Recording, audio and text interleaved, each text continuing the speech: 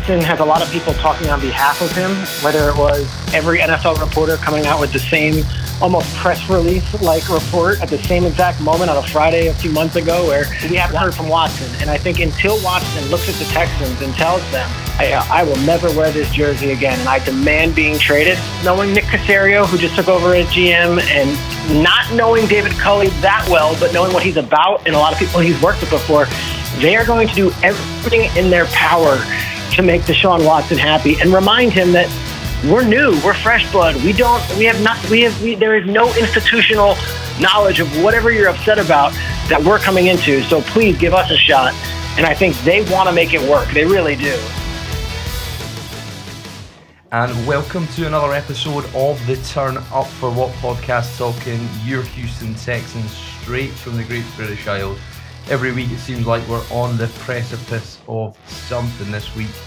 Free agency or, and perhaps the Texans case, players with limited options as we look to see where this team can try and strengthen our roster with many holes going into the 2021 season. Obviously, Deshaun shadow continues to hang over us, bringing in a good friend of the show, Jordan, Texans _ thoughts. How you doing, Jordan?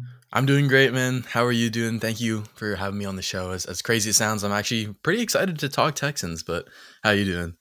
Yeah, all good, man. It's doing all right. How's the sort of restrictions and stuff with you in Canada? What kind of stage are you at? It hasn't been too strict. We're still not supposed to have big gatherings and that stuff, but luckily we're allowed to, go out. Restaurants are open, bars, gyms, all that sort of stuff. So okay. It's not too bad, and it looks like things are getting better. Vaccines getting here. School next year should be in person, not online. So things are looking on the ups. Thank God. Yeah, I think we're probably maybe 6 weeks away from kind of restaurants, bars here. But yeah, it's been a tough year, I think, in terms of enjoying yourself. But yeah, and this football team doesn't really help. What's your kind of, if you had to sum up in a couple of sentences the off season of hell? It probably couldn't have gone any worse. How would you sum up the Caserio right through to the caretaker Culley? It's been crazy because, when the season ended, that final game against the Titans, I really thought, hey, this is rock bottom. It can't go any worse from here. And day by day, week by week, Texans managed to change that thought and mess with my expectations and just kept finding a lower, bar that they somehow managed to keep digging themselves in a deeper hole.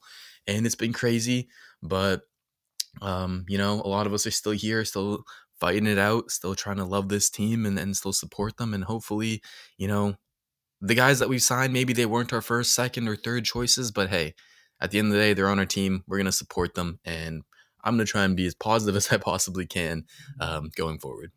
Yeah, I think that's it, isn't it? Because many people, you don't have delusions of grandeur that you're going to be in the top tier every year. That's not possible. That was never possible just by the way the team was run and the people making some decisions. But I think it's the level of self-implosion that just doesn't seem to stop, really. Bringing back David Johnson was perhaps a sign of that. I thought to increase a guy's guarantees, who was the lead back, who missed games with injury, on the bottom ranked 32nd best rushing attack in the league, to give him more guarantees than you had to in a season where you don't want to spend any money, it didn't really kind of sit all that well with me. Yeah, I wasn't a big fan of that restructure either. I think a lot of people are looking at that restructure and say, oh, well, Nick Caserio, he did a good job. He saved a couple $1 million, right? But the thing is that he should have saved a lot more if you actually did just simply cut David Johnson. And it speaks to kind of, the sunk cost fallacy that they have already invested so much in him through the way of the DeAndre Hopkins trade. And so they don't want to admit defeat. They don't want to admit that they made a mistake with that trade. They didn't get proper value. They don't want to admit that. And so they want to keep banging their head that, hey, David Johnson, 1 year it's going to work. Next year it's going to work. The year after it's going to work, whatever it is. And I don't know. Maybe they have a time machine. Maybe they can bring back 2016 David Johnson, and then sure, he'll be successful. But I'm not too super optimistic that he'll, ever return great value on that trade. Yeah, and just pick up on that thing you said there. Jordan, right? So what kind of gets me, and it keeps itching away at the back of my mind, is there was a reference there to a previous regime, and we know the main stakeholder that's the carryover from the previous regime that should have gone the day that O'Brien did, right? And whether it's small things like keeping David Johnson here on slightly more money, in the grand scale of 182.5 million, an extra 2 million on your salary cap, it's small percentages, right? But signing guys like Dontre Hilliard, who was here in the previous regime, was their first guy that you re-signed for the next season. And then obviously the long snapper Kawuka that's come back, and we've let weeks go. It seems like that there's and we'll come on to the coaching staff as well, but again, it's carryover, and this should have been a clean slate. I think there just seems to be too many things stacking up for me right now that shows that it's not a clean break, it's not a new outlook, and it was kind of what Cal said. Not much of what he said, has actually really been true, but what he said was a reset, not a rebuild. And it feels like from a front office point of view, I know there's a couple of scouts and stuff that have left, but it doesn't feel like it's gone in a new direction in any true sense. And that just keeps eating away at me. And I know it's Easter being, and maybe I'm just over focused on it, because it is him, and he's and the fact that you've got McLean coming out saying he's got unprecedented power, he's even more powerful than he's ever been. That's why I keep going back to the point. I just don't think we've hit rock bottom yet. Yeah, no, you're absolutely right. You're not overreacting. You're not over-focusing on him at all, because he is the single worst problem that the Texans have probably ever had with this organization. He's destroying this team step by step, day by day. And you're right. There's too much holdover from the previous regime, from players who just aren't simply good enough players that you want to bring back, to coaches. Certain guys on the defensive side of the ball, I think we kept, who was his name? Bobby King. We kept our running back coach, Danny Barrett, fine, whatever. But then we hear that Romeo Crennel is remaining on the team. That's the worst one, isn't it? I think. Because, sure, he's a great guy. Everyone loves him. Everyone loves to play for him. You never say a bad thing about him as a person. But, we saw what he could do as a head coach. Nothing spectacular. And now they call him director of football, or senior advisor of football, something. Yeah. It's just, it doesn't make sense to me. All we wanted is new voices, new people who would bring out their new visions and have a different plan. And we're not getting that. And to your point about, the David Johnson, the John Weeks, those small moves, like you said, it's not a big deal in the grand scheme of things, but it's these moves around the margins. Like, we never expected the Texans to make huge moves this offseason, right? But these little moves are also moves that you can't mess up. They're moves that they stack upon each other. One doesn't look too bad, but 2, 3, 4, 5 of them, then it starts to hurt your ability to build a team for the future. And so I'm with you in 100%. There's still some moves. There's some moves that have been good, but there's some moves that definitely require criticism. And I think if you go back right through to all the stuff that Crennel was here, last season, it was, there's a limit that you can put on him, but it showed you he wasn't a plus as a head coach. So if he's not a plus as a head coach, does that mean he's a plus as an advisor? The 1 year that he was an advisor, Rabel called a terrible defense, so he didn't advise him there.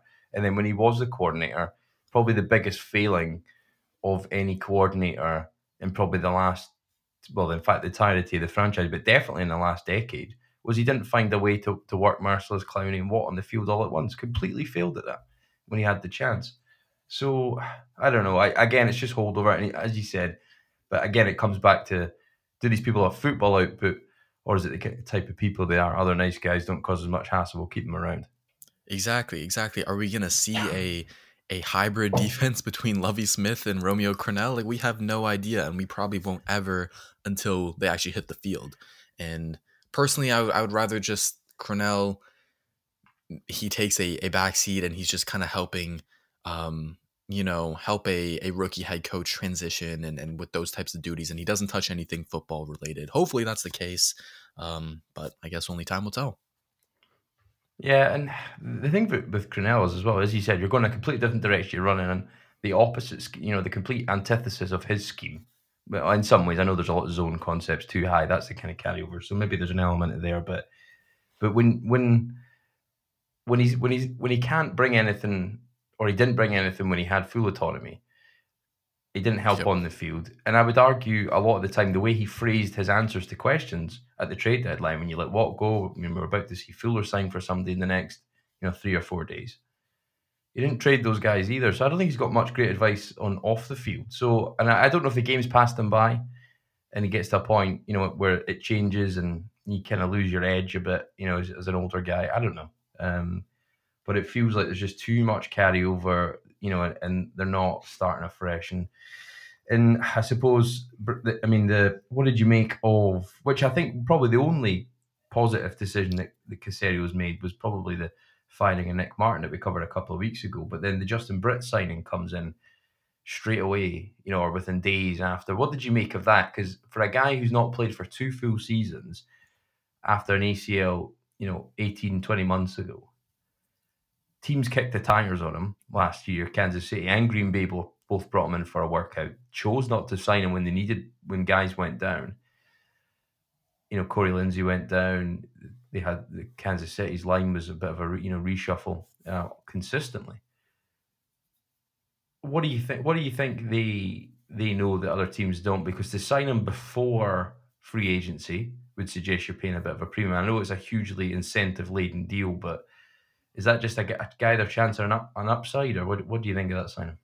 Yeah, so first of all, I'm definitely a big fan of the Nick Martin cut. Like you mentioned, I think it's probably the best move that he's made this offseason. Had to happen. You're overpaying these underperforming guys, so that's great. But then the Britt signing, yeah, I think it caught a lot of people off guard. He wasn't really on a lot of people's radar, and I think maybe the whole reason why Green Bay and Kansas City passed up on him is because it was too soon after his ACL injury. Maybe he wasn't 100% healthy. That's a potential reason. And I think in terms of the deal, like you said, it's heavily incentivized. It was reported that it's $3.25 million and he can get up to $5 million. And then I think it was Sarah Barshop or someone who reported it maybe yesterday or the day before that said if he's active for all 16 games, then he'll hit that $3.25 million. And then there's some other incentives to get to the $5 million. So I think most likely you're sitting around $3.25 million. I can't really think of the other things that would get him to $5 million. Like if he's a Pro Bowler, I can't see that really happening.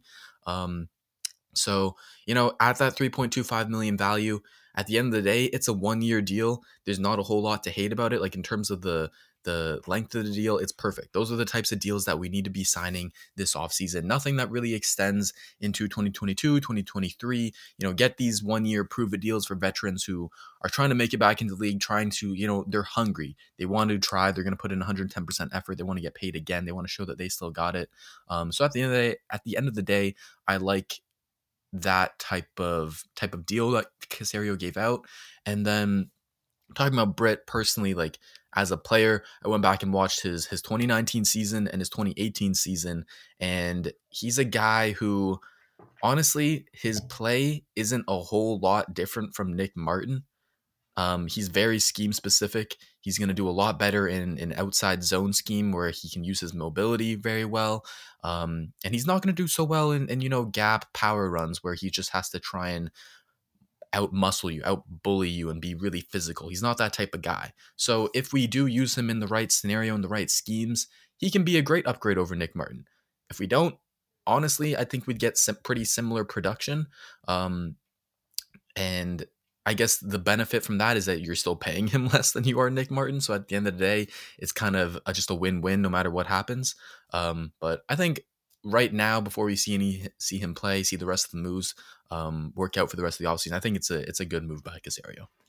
And do you think that shows a commitment then, or an indication that the team will predominantly go to zone? Because that was what they ran. They a lot of kind of slow developing pulling guard gap plays at the start of the year. It was terrible to watch. They tried it so many weeks on end, which we think Mike Devlin was sort of or pulling the strings behind. Do you think that's a sense that they saw actually David Johnson does run that? The vast majority of the line, well, not the majority, that's always been the issue, isn't it? That it's been a mixture of skill sets along the line, but they think bringing him in, it must show that they want to go to a zone kind of stretch scheme where they can get David Johnson and other type of runners, which is the easiest type of running back to find, is the one cut kind of guys. Definitely, yeah. I think that would be the smart thing to do. If I had a lot of faith in Nick Caserio and having an aligned vision with David Cooley / Tim Kelly, that would definitely be the smart thing to do. To assume, sorry. Because it's just so important for a GM and a head coach to all be on the same page and share that same type of vision for the offensive scheme and whatnot. So I hope that's the case. We've seen so many cases where this team is built in, like you said, a mismatch of skills, where they don't always all fit together. So I have a little worry about it, but I think that is the path that they're planning on going towards. A small note, but the cutting of Cullen Gillespie, I know it's the first guy to go from the 2019 draft class. Brian Gaines' final kind of impact on the team. What do you think of that? Because I know they got rid of Jay Prosh. They went a year without a fullback, drafted one, and never really gave him many opportunities. And I know last year he was healthy, and it's a failed physical designation, so maybe he's got more issues than we're quite aware of. But do you think that's a move that they'll move away from a fullback again and not carry one this year, or what do you make of that? Because it feels like a guy, when you draft him, you think you get, at least get the length and breadth of his rookie deal, just because it's a cost controlled talent, and he did well on special teams when he was out there. Yeah, no, when he was given some opportunities, he was very solid on special teams, and my mind always goes back to that Bills playoff game. He made so many crucial blocks, a few of them, that really changed the impact of the game. And so clearly he has potential. You're talking about a late 7th round pick. So from the Texans' view, they haven't invested too much in him. But I mean, like you said, at least see what he's got throughout his rookie contract. And that idea would make sense if they want to continue with a fullback in their scheme. And you look at the Ravens, and they often use fullbacks, but this is Tim Kelly's offense, and so Tim Kelly, a lot of last year, he would do a lot of spread concepts, a lot of 5 wide, where sometimes there wouldn't even be a running back. And so I think you said it perfectly that they're kind of going away from that, having that fullback in the system. I think they're going to run 4 running backs. I mean, we've already got 3 on the roster with David Johnson, Buddy Howell, and Dontrell Hilliard. So I think potentially we sign another one in free agency for cheap, or we just draft one in a super deep running back draft class this year. I'm sad to see Cullen Gillespie go. I thought he definitely deserved more of a chance, but I'm not too mad at it, because at the end of the day, how often are we really going to be using our fullback? I don't think much. Yeah, I think so. And it's not a big deal, I think, in the grand scheme of it. Certainly one that will strike a chord with fans, and a guy who set the franchise record for appearances last year was John Weeks cut, and they've obviously moved on, touched on it earlier, but when a guy still performs at a level, when at a position where the money is almost identical in every team, to make a change like when they did with Trevor Daniel at punter and ended up cutting him after 4 or 5 weeks in the 2019, it feels like making changes on special teams at that position, or those sort of specialist positions where kicking a field goal, punting is all procedural. Is that a risk? Do you think that they maybe just don't need this year, or do they think it's just another nod to the future and they're trying to create a new identity for the Texans in 21, whatever that kind of transitional year looks like? Yeah, I think it's a bit of both. I think that's how the Texans see it, definitely trying to get younger, because even in last season, they were constantly calling up and calling down our new long snapper, Anthony Kukwa, I believe that's how you pronounce it. Yeah. And so I think they were trying to get him more looks, trying to transition him into that role. Weeks, he's getting up there for sure, so maybe that's their thought process. But I think I'm kind of with you on this, where, he's been so dependable for his entire career. I mean, personally, I can't think of a single bad snap that he's had. And when you're at that position, it's a position that, it doesn't require athleticism. You don't need to be the fastest, the strongest guy. You can play to your late 30s, even 40s, right? So it's not like John Weeks was declining. And that's kind of the overall thought process I have with that move, is that the team needs to have better talent evaluation. And that comes from not wanting to bring back a big player like Will Fuller. And it also comes from these little moves around the margins. Like, the ability to evaluate players is so huge. And I think they missed the mark on this one. But I guess it's kind of the theme of all the moves that we've been talking about. At the end of the day, it's not going to be a too big of a deal. And hopefully Kukwa can hopefully learn a thing or two from the legend John Weeks.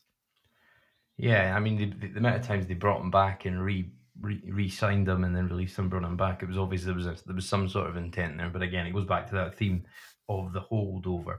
A bit of cap and renegotiating and restructuring today. Brandon Cooks has been signed. What looks like on the face of it, I saw people saying kind of congratulating Caserio for it, but ultimately, from what I can see, they voided 2 years of his deal, which, and I don't expect Caserio to be too concerned about it. When you give a second round pick, the reason why they gave a premium was because LA paid all his signing bonus off, and it was a negotiable contract. You could keep a sort of upper end talent for 3 to 4 years. So we've given up the last 2 years of his deal on that, and then we've converted his signing bonus. So the net impact is a 6.5 million reduction in cap hit this year. But certainly it feels like maybe Cooks saw it as a way he might want to get out. I don't know, but it's not often that you get a player to void 2 years of their deal. Yeah, that's actually exactly what I was kind of thinking. Is this kind of a win-win for the Texans and for Cooks? He kind of gets out of the situation maybe a bit quicker, and it's all clean and nothing. He doesn't request the trade or anything. That's definitely an interesting angle. But I think overall, like you said, like it's a good move. It's a move that a lot of us expected it to happen, like wanted it to happen, and so that kind of tells you, in the scope of what makes a good GM, like this is definitely a move that should be on their radar and should have been done. So you can give him his props for that. It's deserved, but it's also a move that most GMs should make. And so the fact that I think so many people are very excited about it, and I was pretty happy to see it as well. It just kind of says how low the bar was before Nick Caserio. So the fact that he does something like pretty obvious is just like, let's celebrate, let's drink, like, you know what I mean? So I think overall it's great. I have no complaints whatsoever. I think Cooks, at his, I believe it was like 12.5 million, his previous cap hit, it wasn't the greatest value, for someone who he's not really a wide receiver one, and with his concussion history in the past, there's some risk there, right? So now at 6.5 million, that's honestly a steal. And so I like it overall. Yeah, I just keep going back to the second round pick that you give up for him, and it's, if you think you gave the second round pick there away, you give another, you give another 2/3 that they've given away that they could have had this year. It's just a lot of picks for guys that you want. And look, as your third round goes, the less chance you have of these guys working out. But it feels like there's 3 picks there we could have had. Plus, obviously all the comp picks have come out, and we've seen the Texans don't have any. And when you lose a player like DJ Reader to a market-setting deal for his position, in theory, you should get a pick back. But the recklessness, I think, of the previous moves, and I include Cooks in that, seems like that will not stop reverberating around the Texans, and as they try and team build as the years go by after the O'Brien sort of era of giving him too much power and being over his head. So it is what it is. But I thought, it looks like you're gonna be looking to replace that guy in a couple of years when you gave a second round pick up for him. So you'll get 3 years out of him. But just a side note, an interesting restructure, but more space on the cap. And the reason why there is the league have set $182.5 million for this year, obviously come down from 198 the year prior. So a lot of teams are in a bad position. Texans not too bad. Obviously the cutting of JJ Watt, we're sitting there circa sort of 17 million. We've got 11 million carryover from the previous year. If they are to spend cap doll, in fact, before actually that, Jordan, do you see them making any more cuts before free agency opens officially on Wednesday, but the legal tampering opens Monday? Yeah, so there's been a few names floated out there, Benardrick McKinney, possibly Bradley Roby. I think a guy like Zach Fulton is one of the guys who's deserving of being cut. Maybe even Brandon Dunn, Darren Fells. It really all comes down to how much money they want to save. I think it was Texans cap. He tweeted out today after the Cooks restructure, they're at 22 million. So we're sitting pretty good. But I think honestly, every dollar does count, and I would cut all of those guys. Personally, but what do I see actually happening? I think the only guy who could be cut is Bradley Roby. I'll get to him in a second, but I thought that the whole Benardrick McKinney thing, I thought that would happen, but if we were going to re-sign Tyrell Adams, and I think it's still possible that we do, but I think he is going to at least test free agency. I don't think we're going to get a deal done with him before free agency. And so we're going to have one of him or BMAC back. It's not going to be both, in my opinion. So if Tyrell Adams resigns, we can cut BMAC. If not, we keep BMAC and let Adams walk. And I'd be fine with either of those situations. I don't think it's a big deal in the end of in the big scope of things. But with Bradley Roby, that name's been floated out there a lot, and I really don't get it. I mean, he's a valuable cornerback. He can play outside, he can play inside. Maybe he's not your cornerback 1, but he's a very, very high level cornerback 2. And for the contract that he signed, he's just making around $10 million per year, and his contracts were voided, his guarantees were voided because of the whole PED thing. It's a pretty team-friendly contract. It's ranked 15th in the league out of cornerbacks. Like, that's pretty damn good. You're not going to get another cornerback this year on that same value. Who's going to want to come here to the Texans taking a little bit of a discount like that, right? So I don't see the point in cutting Roby. I think the team will argue maybe it's not so much his performance, but it's the PED thing. It's maybe how committed he is to the team and whatnot. But that one really makes makes me scratch my head. Well, yeah, I mean, I think that's probably the position that we're going to be the lightest at, because you think, you've got to hope all common sense. The prevailing Gaines won't resign, Hargreaves won't resign, and they're going to need to find at least one outside corner, if not two, and then probably, depending on where John Reed's at, which we don't know because they refused to play him. Another example by Crennel should not be back. But yeah, that's the position potentially we're most short at, I think, and I think that an edge rusher. I mean, obviously the quarterback is the one looming. We'll come on to that a bit, but the defense, and all things being equal, and Watson stays, the defense needs to be invested in. Cornerback just seems a position that there isn't too many guys out there this year to try and fill your holes in. Where do you sit on spending in free agency? Because I think for every Antonio Smith or Jonathan Joseph or Manning, you've got your Brock Osweilers, your Aaron Colvins. I think there's the success rate of players leaving their teams and not being paid for a situation they've probably been there 4 or 5 years.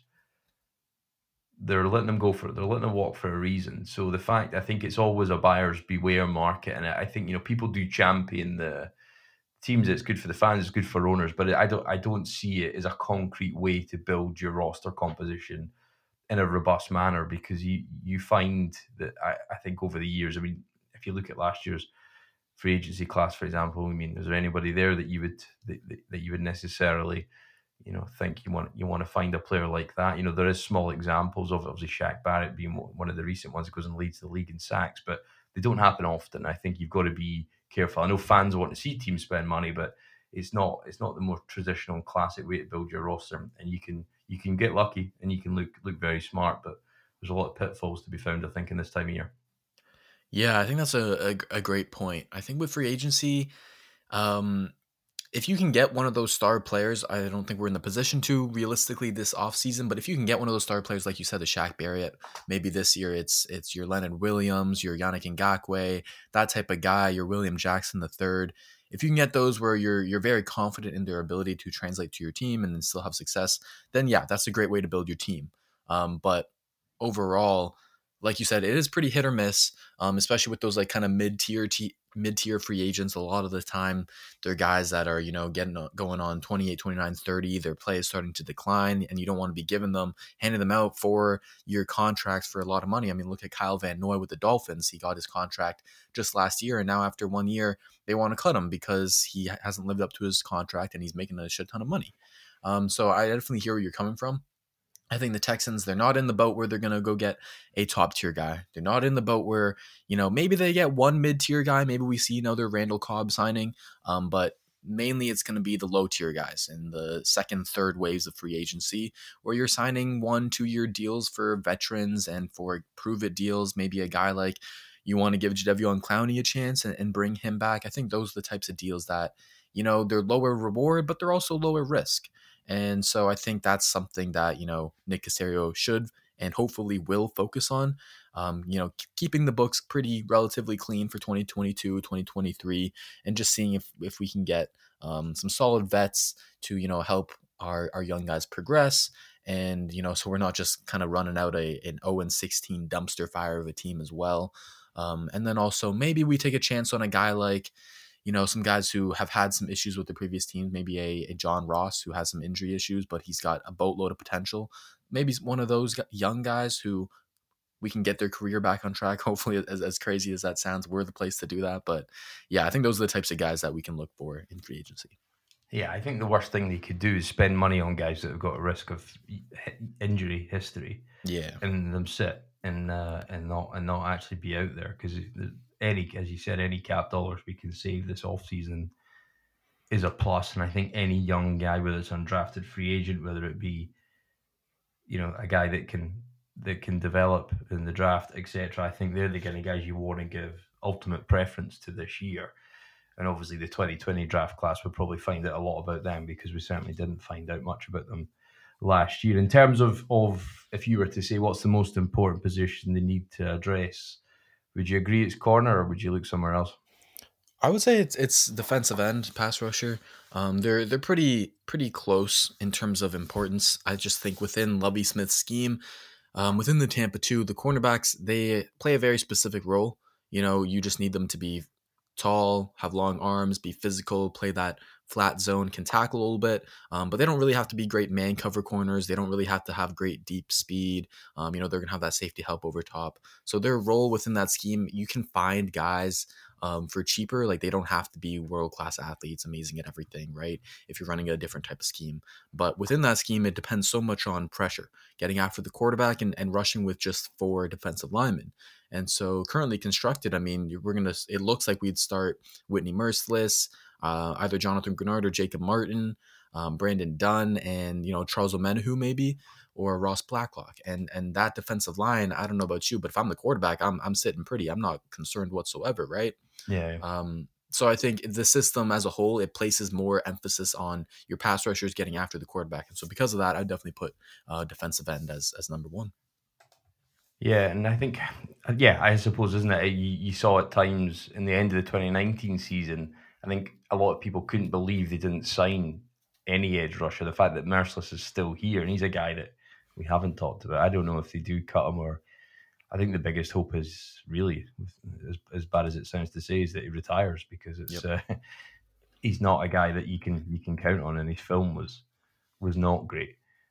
Beyond a sort of romantic recoupling with Jadeveon Clowney, I think most of us would want to see that. Where he is right now, was he coming up for maybe 28 this year? Is there any guys out there that you think, bearing in mind we're going to have to look for different type players? Actually, in fact, Jacob Martin, I know you're a big fan. Do you think he fits as an edge rusher in a 4-3? I think, ideally his size, I think, is more fit for a 3-4 outside linebacker. But within that role, what Anthony Weaver asked him to do was just not really playing to his skill sets. Was a lot of dropping in coverage. A lot of the time, he would be rushing over the interior versus guards, and where he can't really use his speed, which is his main element and his main strength. And he couldn't use that to his advantage. So Anthony Weaver didn't really use him that well. I think he tried to get too fancy, too cute with him. Whereas if you just simplify his role in a 4-3 defensive end role, where hey, I'm only going to be rushing the quarterback and playing the run occasionally, right? If he's just doing that, he can just pin his ears back and get after the quarterback. He is going to be scary. I really do believe that. I still believe highly in his game.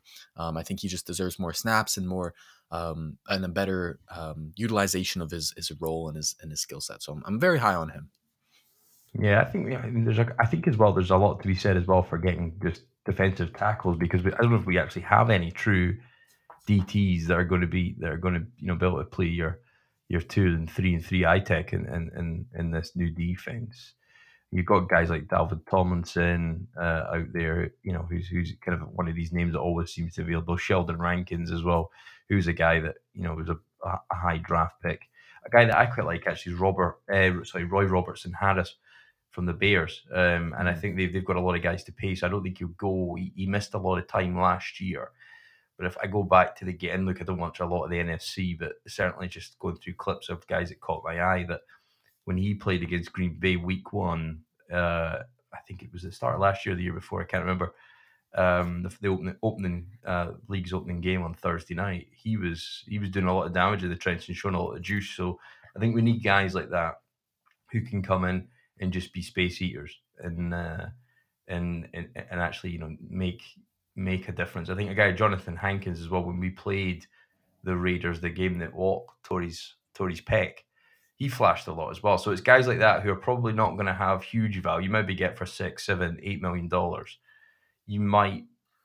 I think that the Texans would be wise to invest in one of those, because I think when the structural element of your defense isn't sound like we saw last year up front, and people can just run on you at will, it's a long old year. And if you're down, and who knows who'll be throwing the ball for us on the other side of the team. But I think they need to find guys, and these guys can, if somebody's the wrong side of 30, I don't think they necessarily need to be too concerned about that, because you can play to 32, 33, even 34 and still play at a good level, because it's all about just strength moreover. And I think they need to find guys that's just going to be able to shore up that unit, because it was not pretty at times watching that run defense.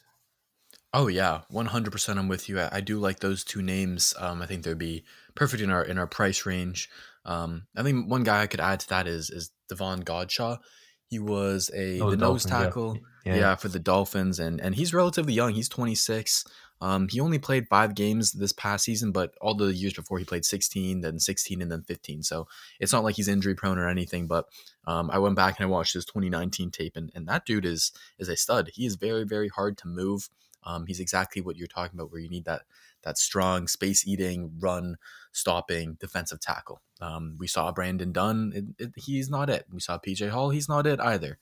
So I'm definitely with you on getting that. I'm a big believer of building in the trenches first. Trenches are how you win football games. And whether it's defensive tackle, defensive end, we definitely need to pour resources into that as much as possible through free agency and through the draft, definitely as well. I think PJ Hall, and you've got to hope Ross Blacklock comes in and improves in that position. And hopefully they'll be a bit more sensible with some better coaching staff, guys that can come in and be a bit. I think the worst bit about the previous coaching staff, they didn't play at the players' strengths, both sides of the ball. I think that was just a consistent theme that was tiring to watch at times. And there's certainly some guys back there. I think PJ Hall will potentially be better than that. And a guy that actually got snaps ahead of Blacklock was Willa Fulahai, a Big Z, as he's often known as. Guy, small school guy. Do you think they've not confirmed bringing him back? And I know he's probably a lot further down the pecking order, but you think guys that you've had in a system for a year, low risk, low money, potential high reward, they're the kind of guys that you want to be looking on your roster. But I don't think we have a pipeline of guys that we've developed on our practice squad, again, because of the previous coaching staff. Yeah, it's players like that, PJ Hall, Ross Blacklock, Big Z. They're guys who, you can't put a lot of stock in. You can't depend on them. You don't want to go into your season saying, okay, I'm going to start Blacklock and Hall, and I'm going to be great, right? They're kind of more depth guys, and if they do break out, if they do show a lot of flashes in training camp, then that's great. Then you've got great depth. I do believe, like you said, the scheme change going from predominantly 3-4, 2 gapping to a 4-3, potentially 1 gapping type of scheme will do PJ Hall and Ross Blacklock a lot of good, because they're a bit more undersized guys who use their athleticism to get off blocks and to crash through running lanes and stuff like that. They're not really going to be, those big space eaters that we were talking about. So I think definitely if we're using them to their strengths, there's more potential to be seen there. But also I would much prefer going the route of, signing a veteran to play in front of them, to start in front of them, and don't force them into that kind of starting role and have high expectations for them. Yeah, and I think you've got to look in the division as well. There's a lot of free, sort of mid to lower end of your roster free agents end up staying in the division because you've got probably a better understanding for them. You've got a lot of tape on them. I think Dwayne Smoot from the Jags, I think he got 5.5 sacks last season, 17 QB hits. I thought he flashed it, particularly the game in Jacksonville. And I suppose that wasn't too troublesome for some of the bigger guys that Nick Martin and Fulton probably struggled with the physicality. But Dwayne Smoot and D'Amico Autry was another one that's there from the Colts as well, 31. I know he's had some injury history as well, but he's a guy that definitely flashes, and he's a guy, and a guy who's no longer in the division as well was Jarrell Casey. He used to cause the Texans no end of issues every time we played them. And again, available. Didn't play much for Denver after he kind of got traded for a 5th round pick. Was kind of a tough one, but he goes out and again he's available, and I don't think it'll take a huge amount to get him on board. Yeah, no, I really I hear you, and I really like Nico Autry as a player. I think he's kind of what people hope Charles Omenihu can be. You know, he can play defensive end on rundowns, and then he can kick inside to defensive tackle, that 3 tech position, and really get after the quarterback. He's definitely a very fun player. I don't really think the Colts will bring him back, so I'd love to see him on the Texans, for sure. I think kind of going along that line of interdivision players being potential free agents. What are your thoughts on Malcolm Butler? I know a lot of people are going to be linking his name to the Texans. Yeah, if he signs, when you said Cal Van Noy as well, I think if he signs, you'll know who it was. Now, famously, Easterby picked him up from the airport when he signed as an undrafted free agent. If you ever watched any of him, yeah, if you've subjected yourself to any of his sermons online, I wouldn't be surprised. And I think if he does, it will be another. I look at, is he an up? It's hard to be too annoyed about it from a footballing sense, because of course he's better than what we've got. But we don't have anybody really the position that can play an outside. I mean, look, Will Fuller burned them so many times we played them. Would he be better than what we've got? Yes, but it just shows you who's making the decisions, and I think that's perhaps a concern. I think cornerback's probably going to be the hardest one to address, just in terms of every year it's a premium position. The demand far outweighs the supply, and you're looking to hit on guys. Have you got anyone else that you think the Texans feasibly could bring in at that spot? Yeah, I think one guy who really excites me to play outside corner. I'll give you one outside corner. I'll give you one nickel corner. Yeah. For the outside, taking a chance on a guy like Akello Witherspoon from the 49ers. Yeah. I like that. Yeah, he's had some injury concerns. He hasn't been able to get out on the field too much, but when he has, he's flashed, and he was a super, super intriguing prospect out of college, out of Colorado, I believe. And he's huge. He's 6'2", 6'3". He's got super long arms. He's very, very sound in zone coverage. That's always been his specialty. And watching some of his film this past year, he's actually gotten into tackling. He used to hate tackling out of college. He was allergic to it. But in our system, we need those boundary corners to tackle. And he's got some added physicality to his game. He fits. He checks off all the boxes you want of a Lovie Smith corner. Those are the types of deals that we got to take, because he's not going to be breaking the bank. He's not going to be asking for a lot of money like a William Jackson III, like a Patrick Peterson, Richard Sherman, AJ Boye, all those types of guys. But Akello Witherspoon, on a prove it deal, maybe give him 1 year, $4 to $6 to $7 million, depending on how many suitors he's got. I would be definitely down for that. What are your thoughts on him? And then I'll get to my nickel guy. When we practice with them 3 years ago now, in joint practices, everybody was talking about Akello Witherspoon could be the next sort of top 5 corner. He had all the traits. He was ready. It seemed as if he was going to break out. So I think it's there. He's one of those guys that it's a bit of a risk, but yeah, the upside is there. Yeah, definitely. Definitely, yeah. And then kind of maybe my entire crush of free agency is a nickelback from the Steelers, Mike Hilton. And oh my God, he is just a joy to watch on the field. He really takes physicality to another level. I mean, he's a dude who's 5'9", like 190, but he feels like he's the biggest dude on the field because he's constantly coming after you. He has that kind of same mentality of Tyrann Mathieu, of Budda Baker, those smaller guys that really want to prove themselves, and they play a lot bigger than their size. And the Steelers, they do a lot of fun things with him. I kind of compare him to kind of like a poor man's Kenny Moore, and not even that poor because he's actually a very talented player, but he'll cover the slot. He'll cover some of those tight ends, those big tight ends who move into the slot. I saw him have a rep versus Evan Ingram of the Giants, and he completely shut him down.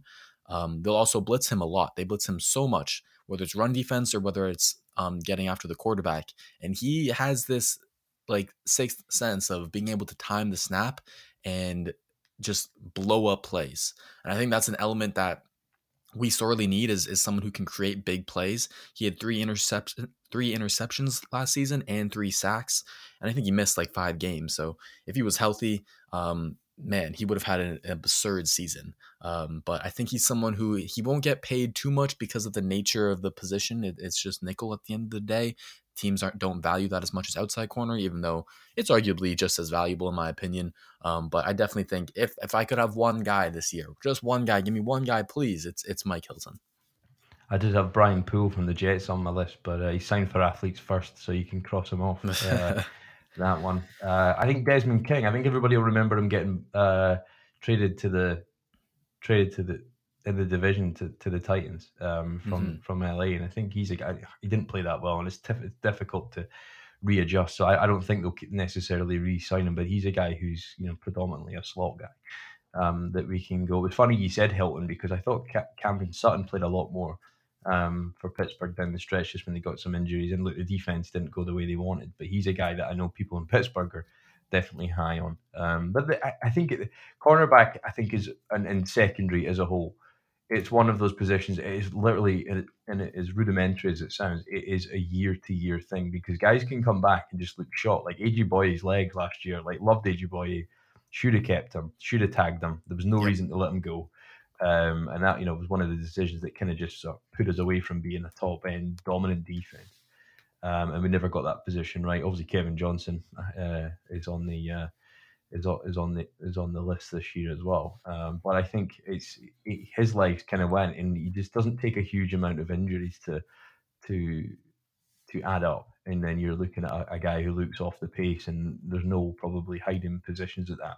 Do you think they sign a safety at all that can come down and do a bit of work in the box just because they don't really have, well, we don't really know what Lonnie Johnson is, but I saw him tweet back at somebody he's not moving back to corner. Do you think they sign somebody like that, like Keanu Neal or something? Or I mean, I suppose he's probably not the kind of guy they go for, but do you think they go and add somebody to the safety position, or do you think there's just too light at corner? They're probably not going to have the luxury of doing that.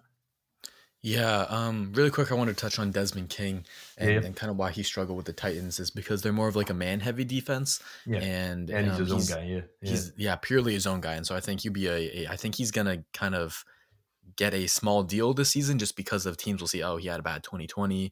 He's very limited to just zone, very limited to just slot. But if you got a team like us who needs a slot, who needs guys who are strong in zone coverage, he's a perfect fit. So I would definitely love him. I love that you brought that name up. What else do you say? Moving on to safety. Yeah, I think Lonnie Johnson, it's smart that they're not moving him back to corner. I know he has the perfect measurements for it, perfect athleticism for it, the physicality you need for it, but you just don't want to keep messing with this kid's development. I mean, they already messed with it once when they moved him to safety so quickly and didn't even tell him before the offseason. So I like that they're keeping him there. And I think him and Justin Reid, I think they fit the 2-high system very well. So I don't think that we're going to be signing a starter. I think Justin can play that free safety. He played a lot of single high early in his career, and he showed that he can do it. He's not going to be a liability there, but he's also not going to be like a pure ball hawk like your Earl Thomas. But in a 2-high, I think he's going to be really good there. And in 2020, this past season, I watched Lonnie Johnson's film to see how he did at safety, and he did a lot better in coverage when he was in that 2-high as opposed to single high or in the box. So I think it's a good fit for both of their skill sets. Justin can play free, Lonnie can play strong. And if we do see a safety signing, I think it'll be the kind of, like Michael Thomas when we signed him a year ago or 2 years ago, kind of that third, fourth safety who can occasionally come in, maybe be a dime linebacker, but mainly his main contributions are going to be on special teams. That's what I think. If we do see a safety signing, it'll be.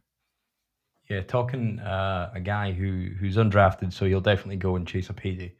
And again, just it's hard to get a good grasp of the scheme, but definitely under the department. The name escapes me, but at the Chargers last season, Gus Bradley was and he predominantly plays cover 3, kind of his own concepts, cover the team.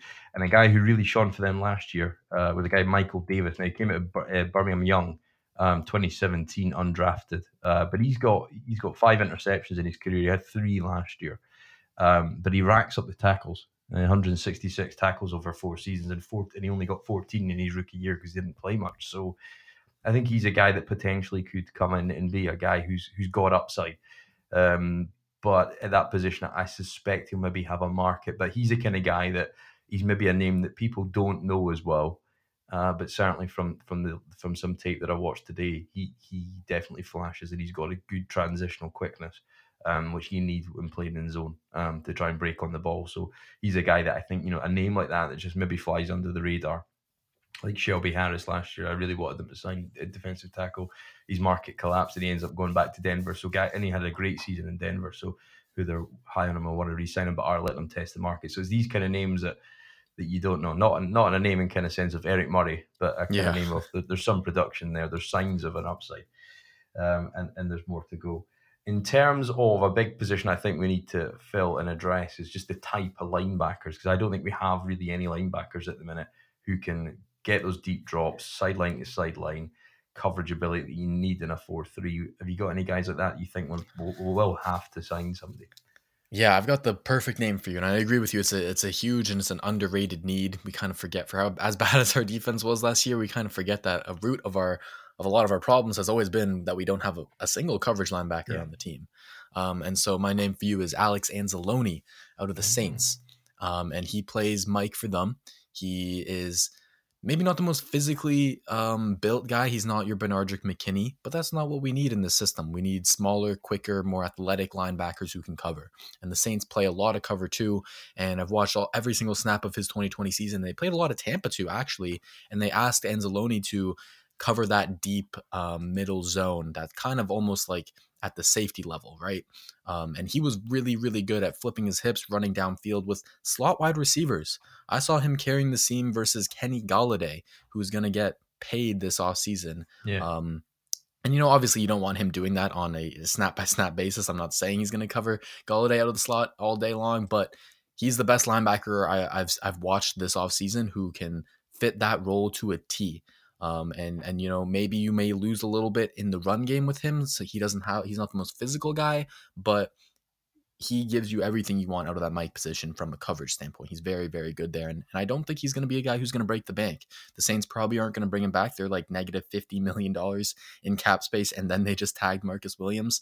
So I think with him as a free agent, with Sheldon Rankins and Trey Hendrickson as well, I think Anzalone's going to get out of their grasp and maybe he'll get a deal for, let's see, linebackers, maybe 4 to 7, 8 million at the most, something like that, and that would be very great for us.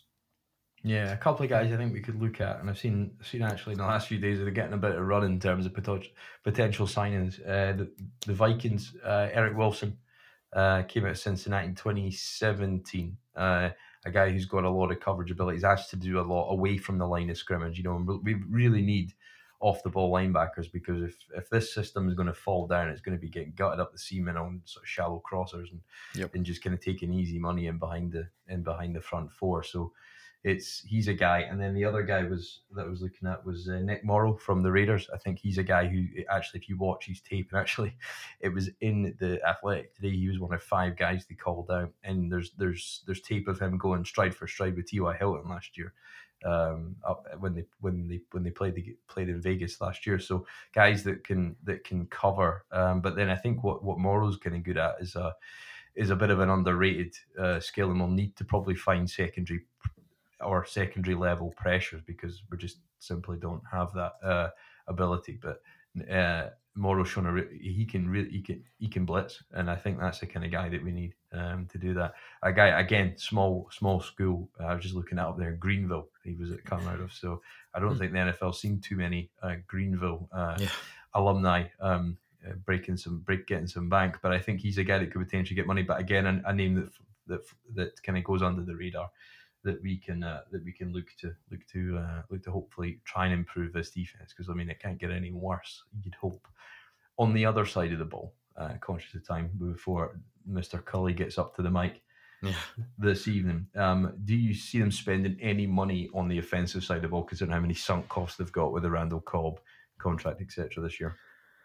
Ideally we do sign a wide receiver to help try and replace Will Fuller. Because as it does seem that they're going to let him walk, and then he'll probably get paid by some team pretty handsomely. So if you're looking at the depth chart, you got Brandon Cooks, he moves into that wide receiver 1 spot, and you've got Cobb and you got QT, and neither of them you want on the outside. So do you depend on a Chad Hansen? Do you depend on an Isaiah Coulter? I wish we had seen more out of them last season to really know. Yeah, especially Coulter. I think Hansen showed a lot of good flashes in the 3-4 games that he played, but as a wide receiver too, that's a tall task for him, right? So, maybe they go out and they sign a guy like a Nelson Aguilar. That would be probably a pretty mid-high tier free agent that I don't really have too high expectation that they do actually sign him, but he would be a perfect fit for what this offense needs. Another deep threat, in my opinion. I think Tim Kelly showed that he did really good with 2 speedy guys, 2 deep threats. So I wouldn't mind that. Another kind of more under the radar name is Isaiah McKenzie of the Bills. He is a speedster himself, but he's never really gotten a big chance. He's kind of their wide receiver 4, and even he's their wide receiver 4 when John Brown is injured, and wide receiver 5 when he's healthy. But he's a really great punt returner, really good kick returner. He's got great speed. He gets you yak in the open field. He's an athlete, and so I think he could be someone that we could help. That could help bolster the wide receiver core. But I think in terms of other positions, I would like them to add a different running back because I'm still not confident in David Johnson, and my guy there is Mike Davis from the Panthers. He does it all. He's a very well-rounded running back. I don't know if they'll actually go there. I don't know if they'll actually go offensive line. I feel like they have their 5 set. Do you think they have their 5 set with Tunsil, Sharping, Britt, Fulton, and Howard?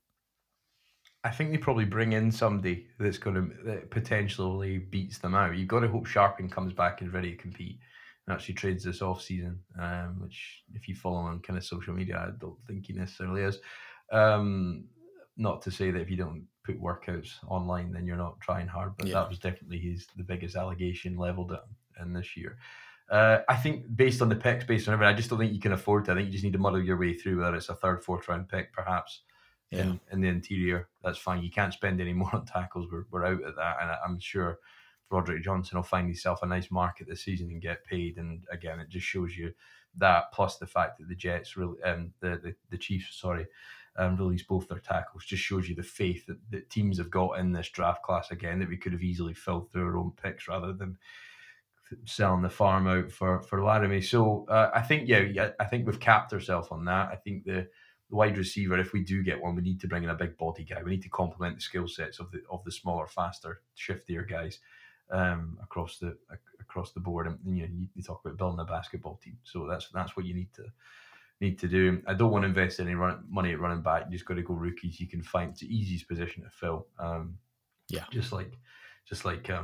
Just like wide receiver, you can find them at any spot, I think. So, but we will need to find a guy that will complement that. And if Fells is gone, and it's only Aikens going into the last year of his deal, and Pharaoh Brown does come back, which he's expected to, then potentially might need to pick up a tight end somewhere, maybe a younger guy that's in the draft, and we can develop and can sit behind Brown. Because I thought week 17 against the Titans, albeit catching passes from D4, but I thought Pharaoh Brown started to look like a starting tight end. So I think, him and Aikens, you might want to get somebody in behind there if Fells goes.